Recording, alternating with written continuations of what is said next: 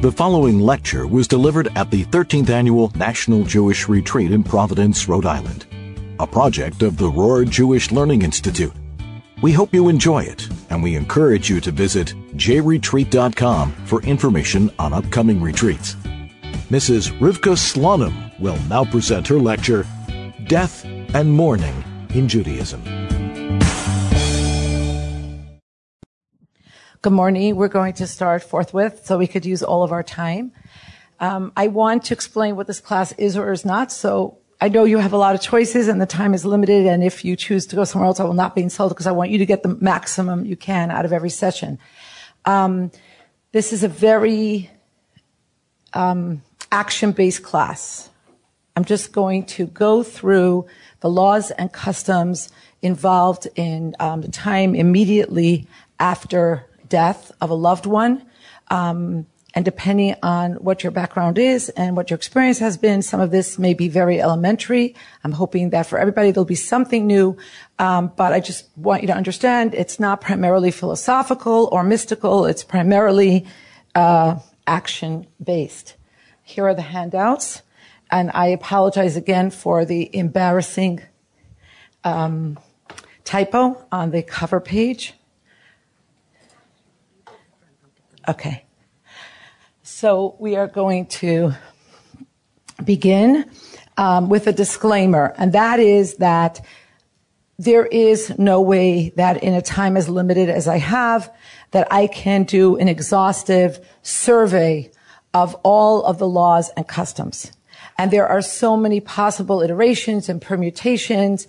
And so it's very important to be in touch with a rabbi who can guide the family when death does occur. So what I'm going to be doing is looking at those laws and customs that would apply in almost any given case. And we're going to switch back and forth between the laws and customs that apply to the deceased and the laws and customs that apply to those mourning the deceased. I'm going to begin with text 1. That just gives us a basic point of departure, a way of looking at the subject. And text 1 comes from a basic book on the subject of death called Gesher HaChaim, the Bridge of Life, and states the following. Anyone who works with a corpse must know that they are handling a holy item. The body of a person is not only a vessel for something holy, having contained a lofty soul, rather, it itself is sanctified with its own holiness, similar to a Torah scroll. Therefore, Torah covers which are worn out. I think this is so beautiful, although this is not done today. But there's an absolutely breathtaking poignancy in this. Torah covers, which are worn out, are made into shrouds for mes mitzvah. They can be used to shroud a deceased Jew who doesn't have close relatives or friends who can take care of all of the arrangements. This deceased person who is basically left alone becomes the responsibility of the community to the extent that the high priest, who is not permitted to make himself impure, to go to the funeral of even his closest relatives, can himself attend to the arrangements that need to be made for a met mitzvah.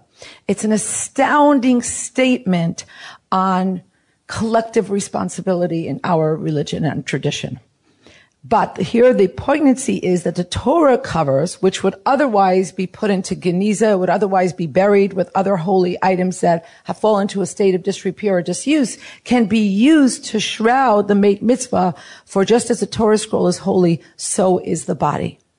The truth of the matter is that we could spend a long time just talking about this idea, especially as understood through the lens of Chassidut and Kabbalah, and the idea that while we conventionally see the body as being in certain ways antithetical to the soul and how they have different agendas, the soul wants to go upwards, the body wants to, be involved with the temporal, the physical, the material.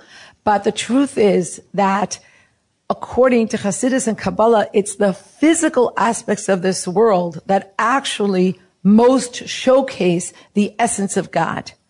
And we're taught that in the Messianic era, the soul will be nourished by the body. Something to chew on. The soul will be nourished by the body.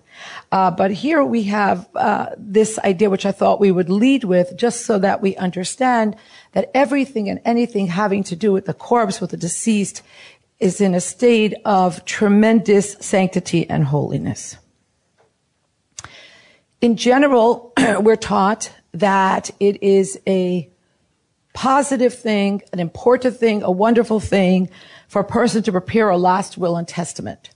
Now, while this may sound elementary, and why would you need anything in Jewish tradition to indicate this, a lot of people, I think, harbor the belief that that not talking about death will make sure it doesn't happen. And as we all know, it doesn't work that way.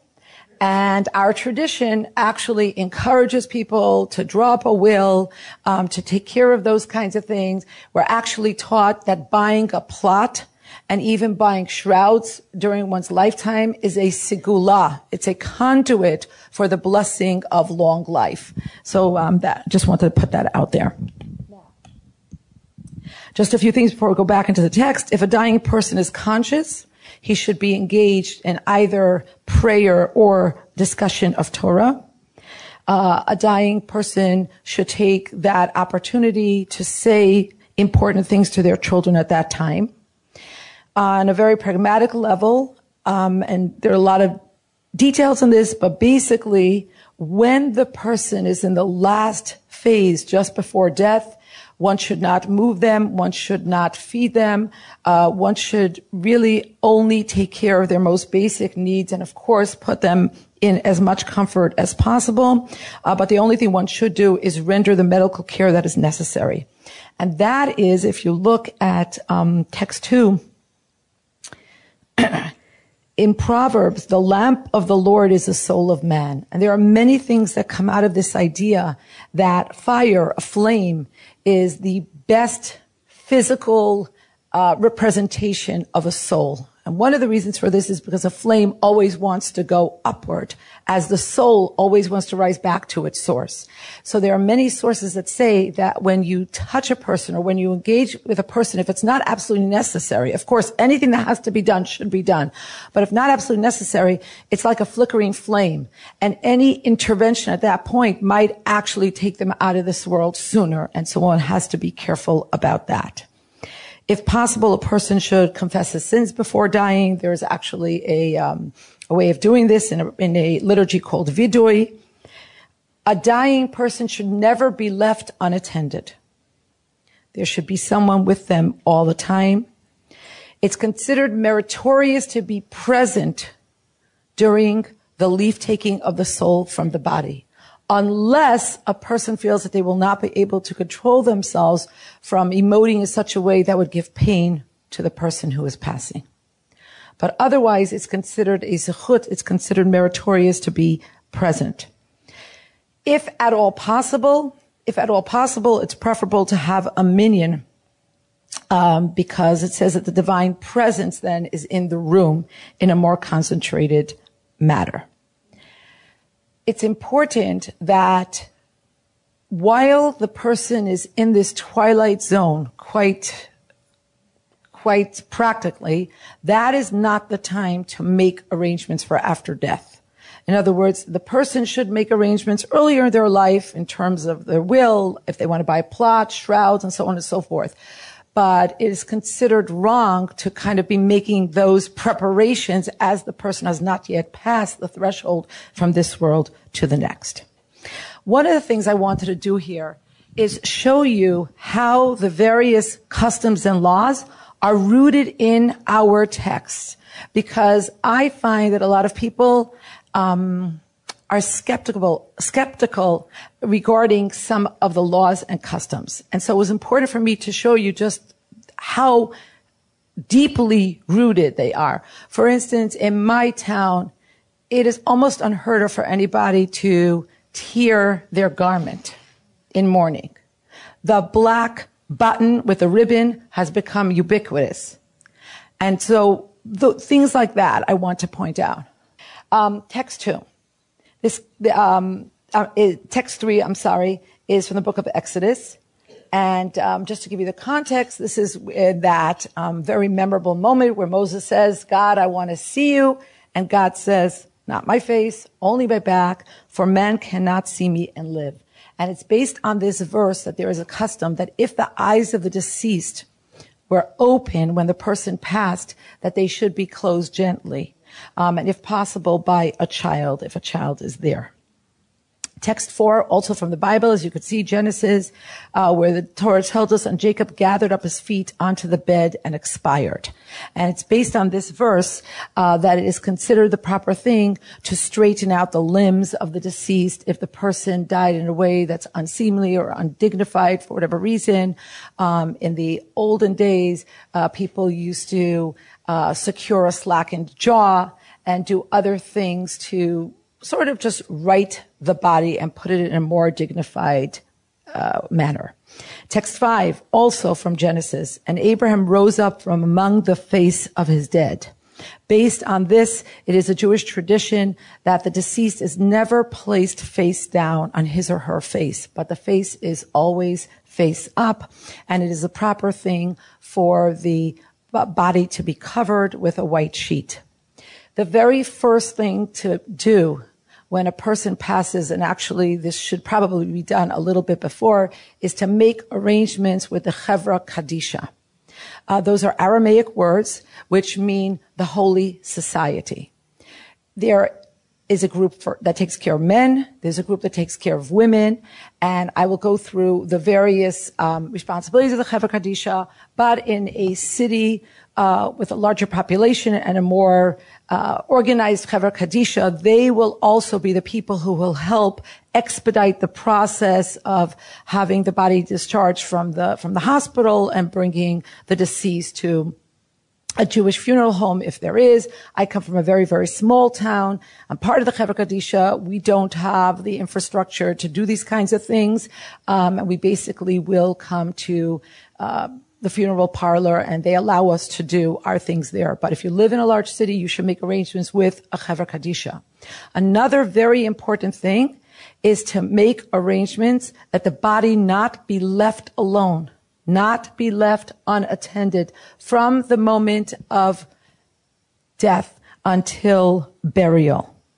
And the next two verse, text 6 very quickly from Proverbs, whoever mocks the poor insults his maker. We talked a little bit about this, the sensitivity in the room of the person who is near dying. And even after death, there are certain things that are considered mocking the poor. Eating, laughing, drinking. But here's a very interesting thing.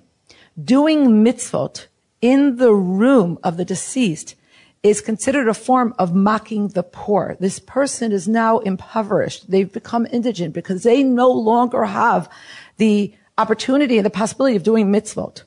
So doing mitzvot right in front of them is considered mocking the poor, as it were. And based on this, there's even a custom that when people go to a cemetery, if they're normally wearing their tzitzit, the fringes out, they will tuck the fringes in so as to not mock the poor who no longer have the great privilege of wearing tzitzit. You wanted to say something? Okay, let's go to that now. Text 7a and 7b. Text 7a. So this comes from the Talmud in Brachot. One who watches over the deceased, even though it is not his dead relative, is exempt from the recitation of Shema, from the Amida prayer, from phylacteries, and from all mitzvot mentioned in the Torah. Okay, so the Talmud ruled that although these are basic commandments, to say the Shema, to say the Amidah, the silent prayer, to wear tefillin, and all the other mitzvot, but watching over the deceased takes priority. The Braita continues, if two individuals were watching over the deceased, this one watches and that one recites the Shema, and then that one watches, this one recites Shema. In other words, they switch off. Ben Azai says if they were traveling with the deceased on a boat They are permitted to set the deceased down in this corner of the boat and both pray in another corner of the boat.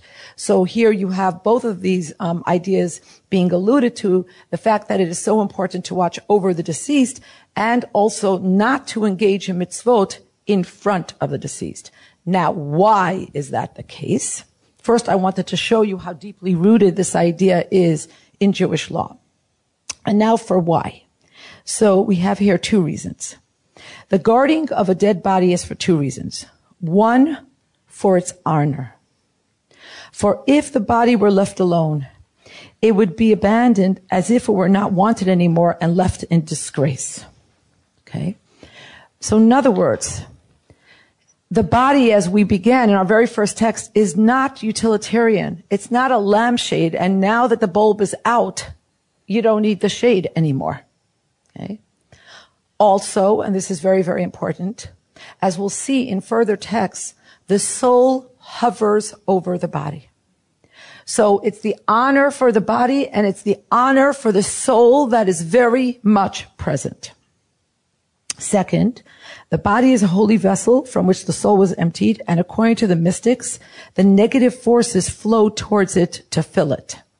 So everybody's familiar with the expression, nature abhors a vacuum. That is true in the physical dimension because it is first and foremost true in the spiritual reality. So every space is a container. And if it's not filled with holiness, it will be filled with the opposite. And in fact, the more holy the energy and the light in the vessel, when that vessel is emptied, the more it becomes a magnet for forces of impurity and lack of holiness. As the example given of a barrel which was emptied of honey, that insects and rodents are attracted to it, as it is written in the Zohar. As long as the body is not buried, the negative forces are prepared to enter it and defile the body, and it is written similarly elsewhere. Now, I don't want to leave you with the impression that there isn't another reason that was historically true that is no longer problematic for us, and that is that before there was refrigeration, there was very real concern that a body would begin to decompose and rodents would be attracted to it for very, very basic reasons. So guarding the body was important on that very basic level to make sure that the body was not overrun and that it didn't lose its wholeness and its viability to unseemly predators. Okay, but that's no longer really applicable today. But in time gone by, and I don't know if anyone is familiar with this idea, but there are references in Jewish law to lowering the body to the floor immediately after death. And again, this is not done anymore really because that was done because heat rises. So you wanted to place the body in a place where the temperature could be kept as cold as possible. People would put metal or metallic vessels on the body to keep the temperature as low as possible. Okay, we move on. Text 8. Yeah, sure. As far as I know, yeah.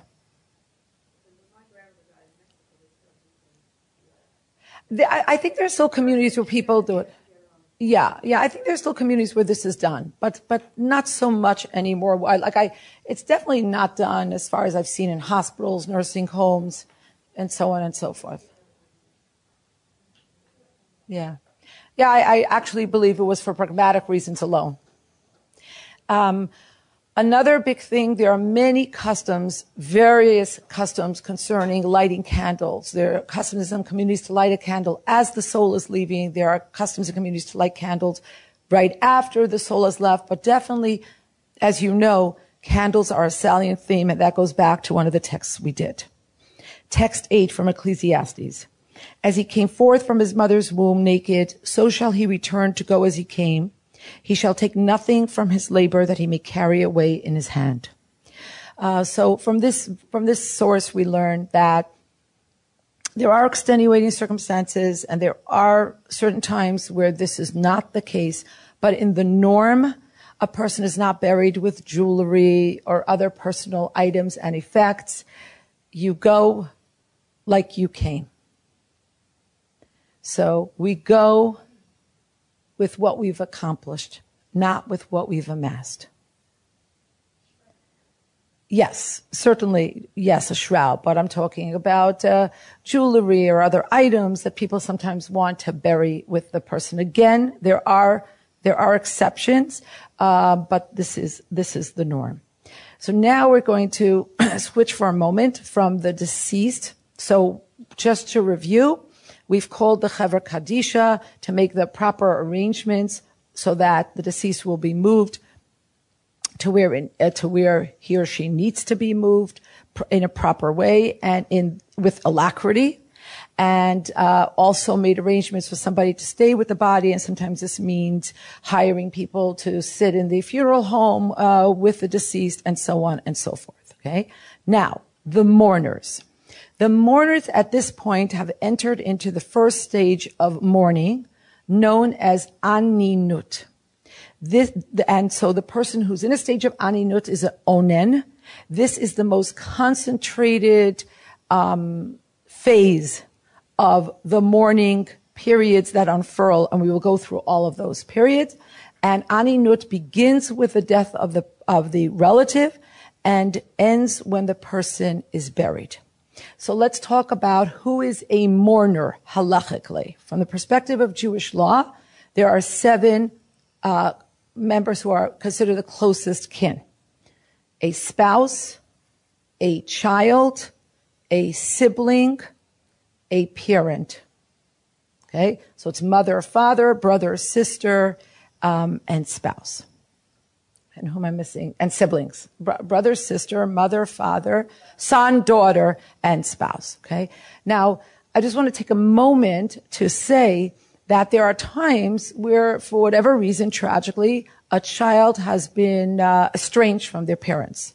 Nevertheless, from the perspective of halacha, they are mourners and have an obligation towards the deceased and also to comport themselves properly during the various stages of mourning. Conversely, there are times where a person feels very, very connected to somebody. They feel as close as a child. And yet, halachically, unless there is, again, some extenuating circumstance, it is not considered proper for somebody who is not actually considered halachically a mourner to engage in the various mourning rites. So again, it flips the emphasis from what I'm feeling to an objective reality that dictates how one must act. Adopted parents is an issue that's been discussed widely in Responsum, and from what I understand, and I'm certainly not, rabbinic authority, but from what I understand, that is considered a situation where the children feel like this is their parents. They sit shiva, they tear their clothing, and so on and so forth. Right. Well, that's why I said if they feel this way, yes, absolutely. All right. So we see this reflected in a very ancient source, text 9 in Leviticus, and this comes from a dialogue between Moses and Aaron. And you may or may not be familiar with the biblical saga of Aaron, who was the high priest and the older brother of Moses, and he suddenly, and in very dramatic fashion, loses 2 of his sons. They die. And this happens during a period of festivity for the Jewish people because the tabernacle has just been inaugurated and there are all kinds of festivities taking place. And in the midst of this, you have the dramatic exit from this world of 2 of Aaron's sons. Now, Aaron, being the high priest, is charged with the task of bringing all kinds of sacrifices to God. And so there's a discussion because Moses thinks that Aaron should bring a certain sacrifice. And Aaron says, if I had eaten the sin offering today, while I am in deep mourning, would it have been pleasing in the eyes of the Lord? This is a rhetorical question. Aaron is saying to Moses, sorry, little big bro, but you're wrong. I'm right. I can't engage in this mitzvah, in this sanctified act now when I am in a state of aninut, deep mourning. So during this time, all obligation to positive mitzvot is suspended for those that are mourning. Text 10. This comes from the same part of the Torah. And this is very interesting. First, we see how deeply rooted is the rending of garments. This is not a custom that started in the shtetl. This is not some primitive rite. Okay? This is mentioned in the Bible. And Moses says to Aaron, yes, you have lost 2 of your sons, but do not rend your garments because the Jewish people in its entirety are in a state of heightened festivity. And just like on Shabbat or on a Jewish holiday, there are no public manifestations of mourning. You can't dictate the inner landscape. But the mourner doesn't walk around in their rent clothing on Shabbat. In the same way, Moses said to Aaron, do not rend your garments. Which means that generally speaking, a Jew rends the garment. And this is done at the funeral. That is, it is done at the same time that a blessing is said, basically exclaiming the justice of God, even in this moment of deep sorrow and anguish and tragedy. The Jew still upholds their belief that God is a just judge. And that's when the garment is rent, most classically at the lapel, and it's done on the right side unless one is mourning their parent, at which time the lapel is cut on the left side. The person who does this makes the first cut, let's say the rabbi or the rebbitzin or somebody who's helping, and then the mourner themselves continues to pull down the lapel to make the rent more elongated and to express the deep way in which there is a rent in their life that will never be resolved. And that's why for a parent it's done on the left side, because that's over the heart. Text 11 from Proverbs, and charity will deliver from death. So there's quite an emphasis on charity being given in a Shiva home, being given immediately even after death, and in general, charity being given to elevate the soul of the deceased, and at the same time, for those who are left in this world mourning, to give practical expression to their grief, and basically to turn tears into action, to do something good for this world instead of turning inward and wallowing in their grief, but understanding that life is a privilege and going forward and doing good with that time and with the resources.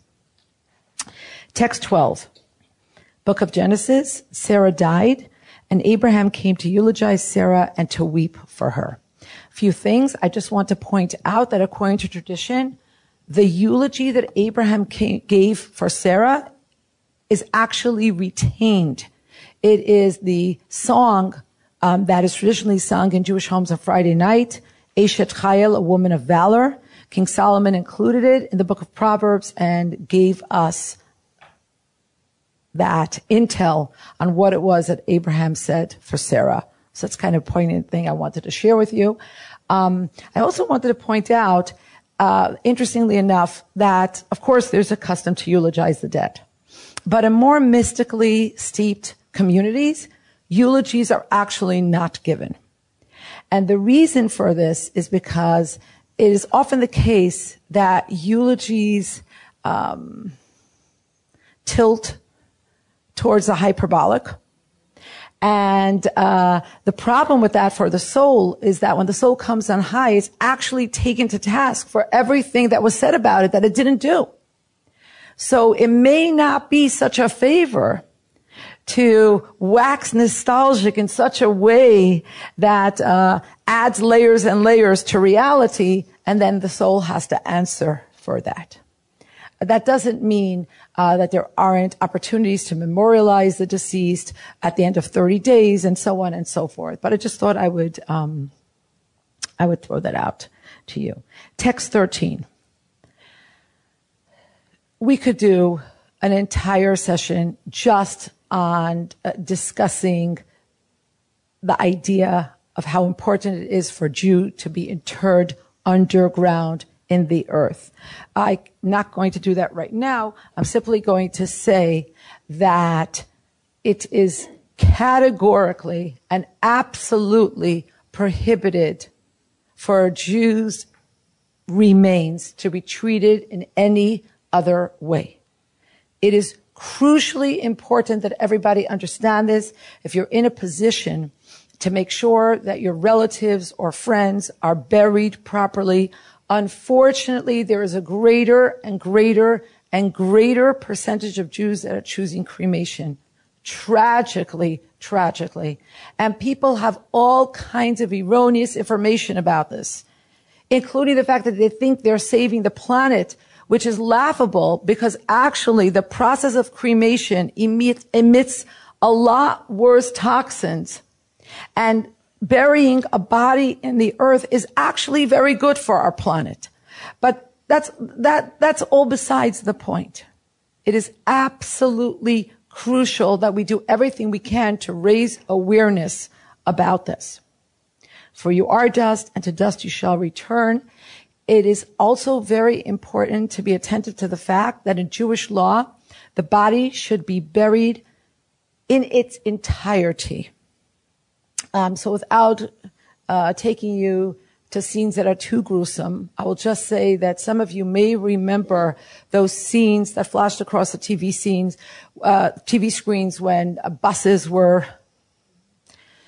being bombed in Israel, and you would see these groups of people swoop in yellow, very bright yellow jackets, the Zaka team, and they would literally climb trees, climb walls, and scour the entire immediate area for skin, bone fragments, soak up all the blood, because it's imperative that a Jew be buried in their entirety. And so it's very important to be attentive to this. If a person has spent the last years hooked up to various instruments and their pipes and so on and so forth, these need to be taken care of very, very carefully so that no skin and no blood is lost. Sometimes a person is even buried with the sheet that they were lying on when they left this world, so as to not lose the blood that is there. Text 14 indicates that the person should be buried on the same day. The exceptions here, well, of course, when it's not possible, sometimes people die in countries where they're not going to be buried, and there are countries where you cannot bury underground, so they have to be taken to a different place. There are times where the funeral is held up out of respect for the deceased because the closest relatives are unable to come. But generally speaking, the funeral should take place as soon as possible. And just to share an interesting custom, in the city of Jerusalem, the custom is to bury literally immediately so that the body does not remain even overnight. It's a remarkable thing. Literally, as soon as the person dies, they're taken to the funeral home, and within an hour or two, the funeral takes place. Sometimes it takes place at 2 or 3 o'clock in the morning. It's surreal. Okay, text 15. Again, I don't know what your experience is, but in my experience, a lot of people are not sitting Shiva for Shiva. So the word Shiva means 7. And the Jewish law indicates that a person sit in mourning, the closest relatives sit in mourning for 7 days. But I noticed this has become truncated from 7 to 3, and sometimes from 3 to 1.5. And in the 1.5, there are certain calling hours. So I wanted to point out 2 different texts for you. In Genesis, and Joseph observed a period of mourning for his father Jacob for 7 days.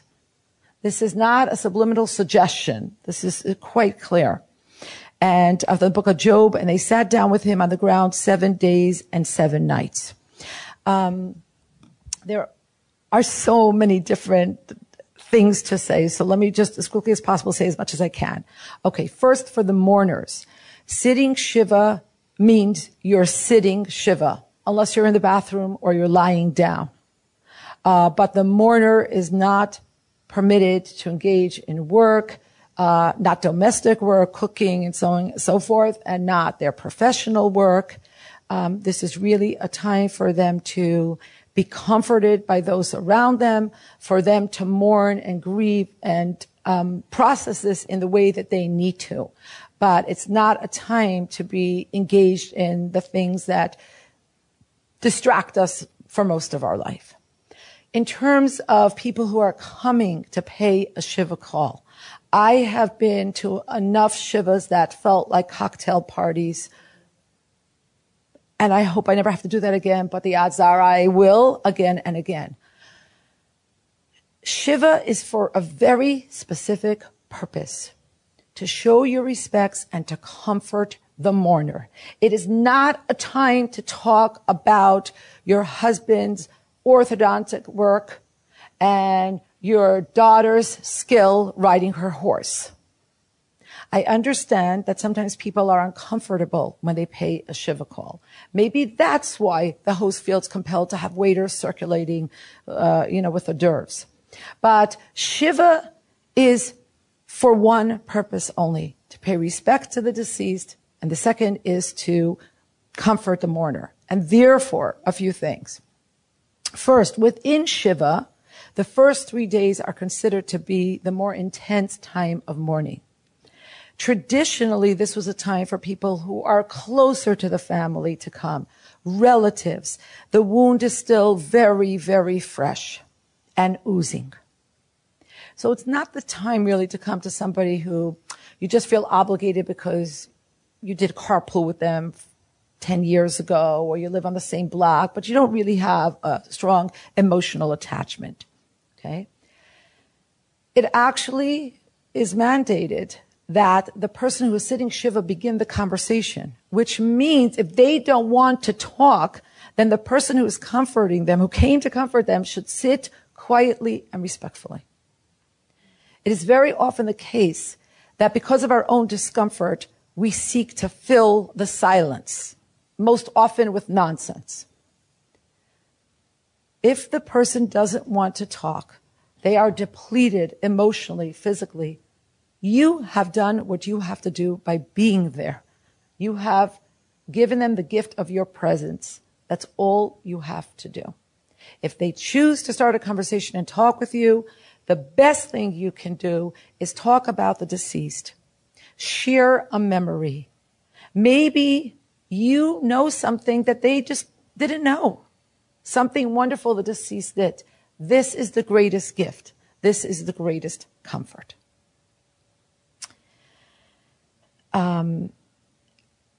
Now, I want to go through a series of texts that I find beautiful, even breathtaking. And these explain certain customs. For instance, it is a custom for the Shiva to be held, if at all possible. Oh, Gewalt, 10 minutes left. There's no way I can do this. We've literally just begun. It is a custom for the Shiva to be held in the home where the deceased lived, if at all possible. And now you can see why. For 3 days, the soul hovers above the body, considering whether to return. After 3 days, when it sees that the face has changed, it leaves the body and it departs. And based on this, there are a lot of sources that say that the soul also hovers in the home where it spent its years. It's not always possible to have the Shiva in that home, but if it is possible, there is a reason it's done there. Now, the next source tells us, all 7 days of mourning, the soul leaves the house and goes to the grave, and from the grave to the house, so again, you see the emphasis on the house, and mourns the body, and after 7 days, it goes on its way to its place. So you see the 2 stages. Well, 3 stages so far we have. Aninut, the first 3 days of Shiva, and then the complete Shiva. Now we're introducing the next stage of mourning. The Talmud says, all those 30 days, the soul and the body are judged as one, and thus the soul is found below. After that, the soul departs and the body erodes in the earth. But you know, or you may know, that there is yet another stage of mourning, specifically for parents, and that is a year. And the Talmud says, for 12 months the body exists and the soul ascends and descends. After 12 months, the body becomes null and the soul rises and does not return. But we will actually return to that idea that the soul does not return in a moment. But I just want to say that based on text 20, and I'm not saying that this is law, I'm saying that there is a custom of not visiting the deceased within the first year after death, in deference to the fact that the soul has business to take care of during that time. And so basically to leave them to what they need to do before coming to the soul with any requests of our own that concern our business down here. Text 21.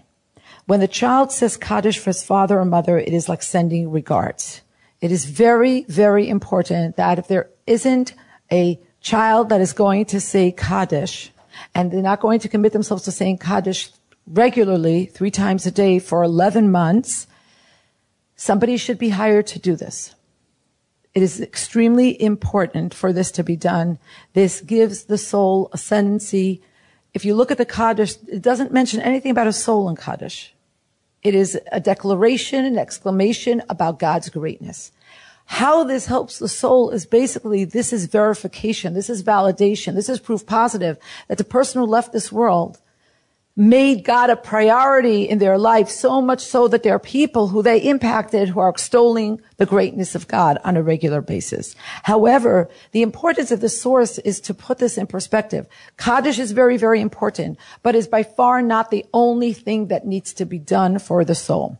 So when the child says Kaddish for his father or mother, it's like sending regards. When he learns a chapter of Mishnah, note that the word Mishnah has the same letters as the word Nishama, soul. On their behalf, it's like sending them a letter. And when he fulfills mitzvot and good deeds for the benefit of the soul, it's like sending them an entire package. And everybody that's been to camp knows that the highest level of prestige is when you get a package. So, this is important for us to realize. You know, when you walk into a shul or a Jewish building and you see signs that this is an honor or memory of so-and-so, and you say, oh, these Jews are brilliant, what they don't think of to make money. But this is not just a brilliant fundraising tactic. In fact, the soul on high depends on those connected to him or her in this world to do mitzvot so as to catapult him or her higher in the levels above. Okay? Because the soul bereft of its body has now been disabled, as it were. It can no longer do mitzvahs on its own behalf, but those connected to the soul can propel the soul to higher and higher levels. And so it's of utmost importance to keep that in mind. In fact, I'm quite infatuated with text 22. It's quite beautiful. After we pledge charity on behalf of the deceased on Yom Kippur, how does it help the deceased once the living gives that charity on their behalf? Answer: God examines the hearts of the living and the dead and can see if the dead would have wanted to give charity themselves. Isn't that beautiful and astounding? And a testimony to the dynamic relationship that ensues after death. The Rebbe was not very fond of the term afterlife. He referred to death as higher life. A soul never ends. A soul is eternal, as is the relationship between the soul and those left behind. I want to do text 23 before I get the 5-minute signal and then the 1 minute and 0 time signal, because I think it helps answer a lot of questions. And a question a lot of people have is, look, why is it so important to go to the gravesite? I could communicate with the soul of my aunt, or my mother, or my father, or my grandparent. I could sit in my den, close my eyes, and communicate. Why do I have to go to the grave? So, text 23 from the Zohar, the basic book of Jewish mysticism, teaches that the soul of man is called by 3 names: Nefesh, Ruach, and Neshama. These are the 3 lower levels of the soul, as explained in Jewish mysticism. The Nefesh is present in the grave, and it hovers in this world to be among the living and to be acquainted with their pain. And at a time of need, it pleads for mercy for them. So although we have had sources that have alluded to the fact that after a certain time the soul rises, it does not leave this world in its entirety. And this underscores the importance of going to grave sites. Many people have a custom of going before Rosh Hashanah, Yom Kippur. There are customs, certain families, they will bring invitations to weddings in the family, to the grave sites of the grandparents and the parents. People will go when they need help, when they need salvation. When the inhabitants of the world are in need, when they are in sorrow and they go to the cemetery, the nefesh awakens. It goes and floats and awakens the ruach, and the ruach is awakened at the place of the patriarchs. It ascends and arouses the neshama, and then the Holy One, blessed be He, has mercy on the world. It's important for us to recognize, for us to appreciate the interplay and the dynamic at the grave. And this, of course, helps explain very, very clearly why Jews for time immemorial have been going to the graves of great tzaddikim. Because there is an aspect of the neshama that is there always. Now,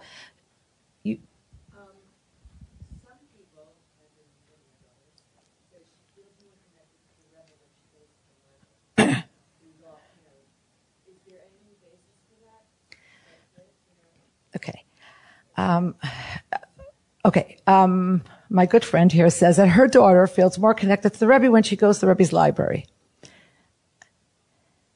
I want to be very careful with this. Okay. There is a term in Hebrew called hergesh, which means feeling. Everybody is entitled to their feeling. Okay. But in terms of what we're taught, this is what we're taught. Furthermore, I think that the Lubavitcher Rebbe's life is a pretty good model for what people should do if they're looking to live a life according to halacha and according to mystical teachings and so on and so forth. And he made an uncountable number of trips to the graveside of his father-in-law. Now, I'm not looking to negate or uproot your daughter's feelings. She is entitled to her feeling. A feeling and facts are two different things. Okay.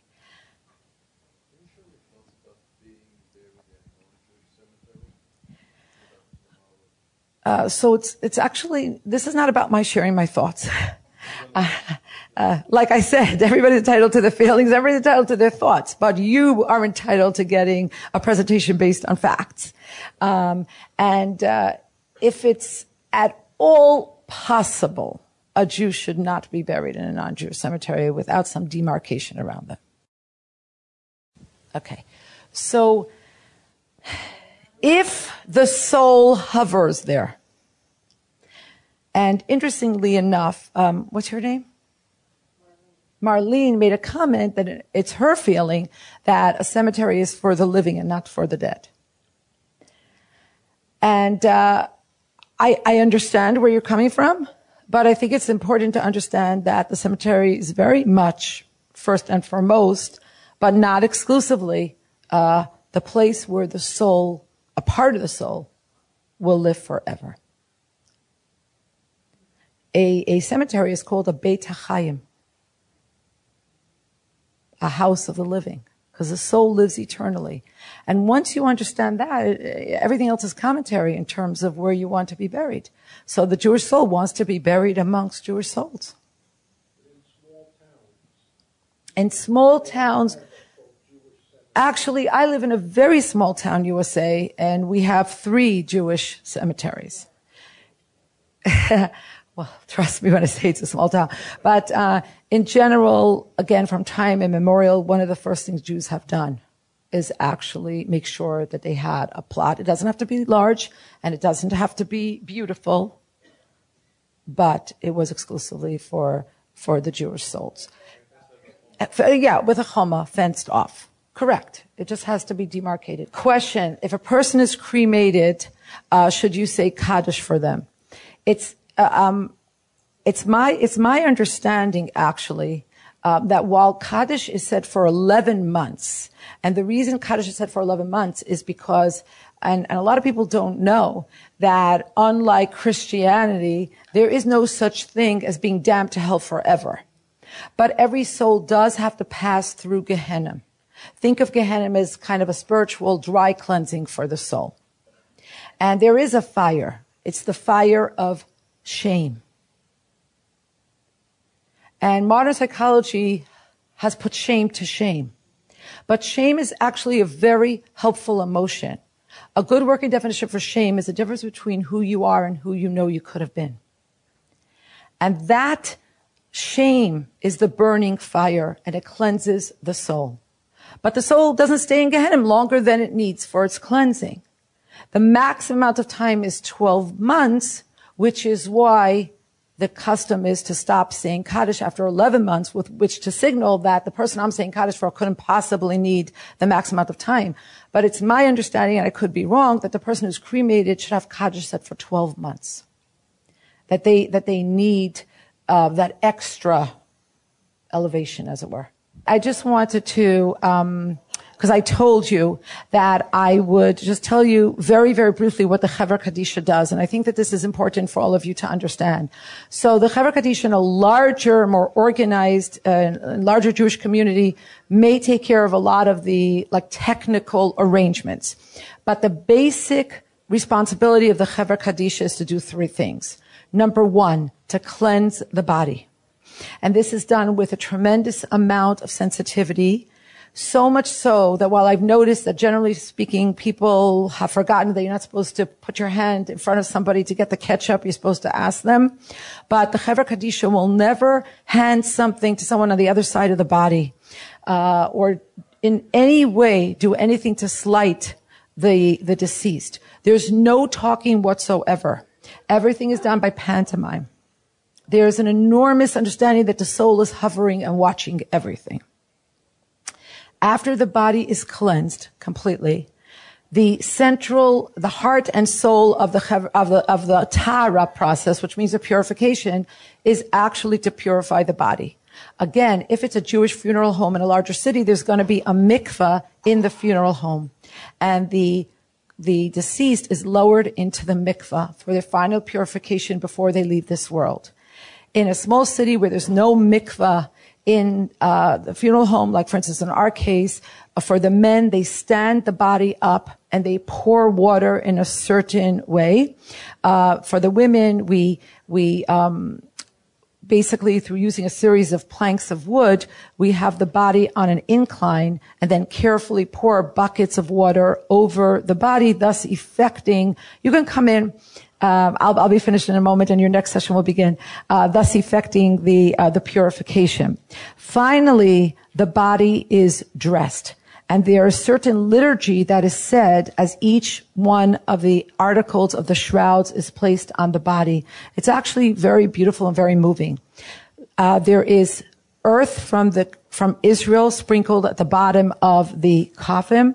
The body is laid gently into the coffin. Before the coffin is closed, the head of the Chevra Kadisha will call out the deceased by their Hebrew name and ask them forgiveness for any slight and anything that may have been done that caused them an indignity. There are many, many, many more details, many more customs, many more laws. This has just been a very, very short synopsis of some of the laws.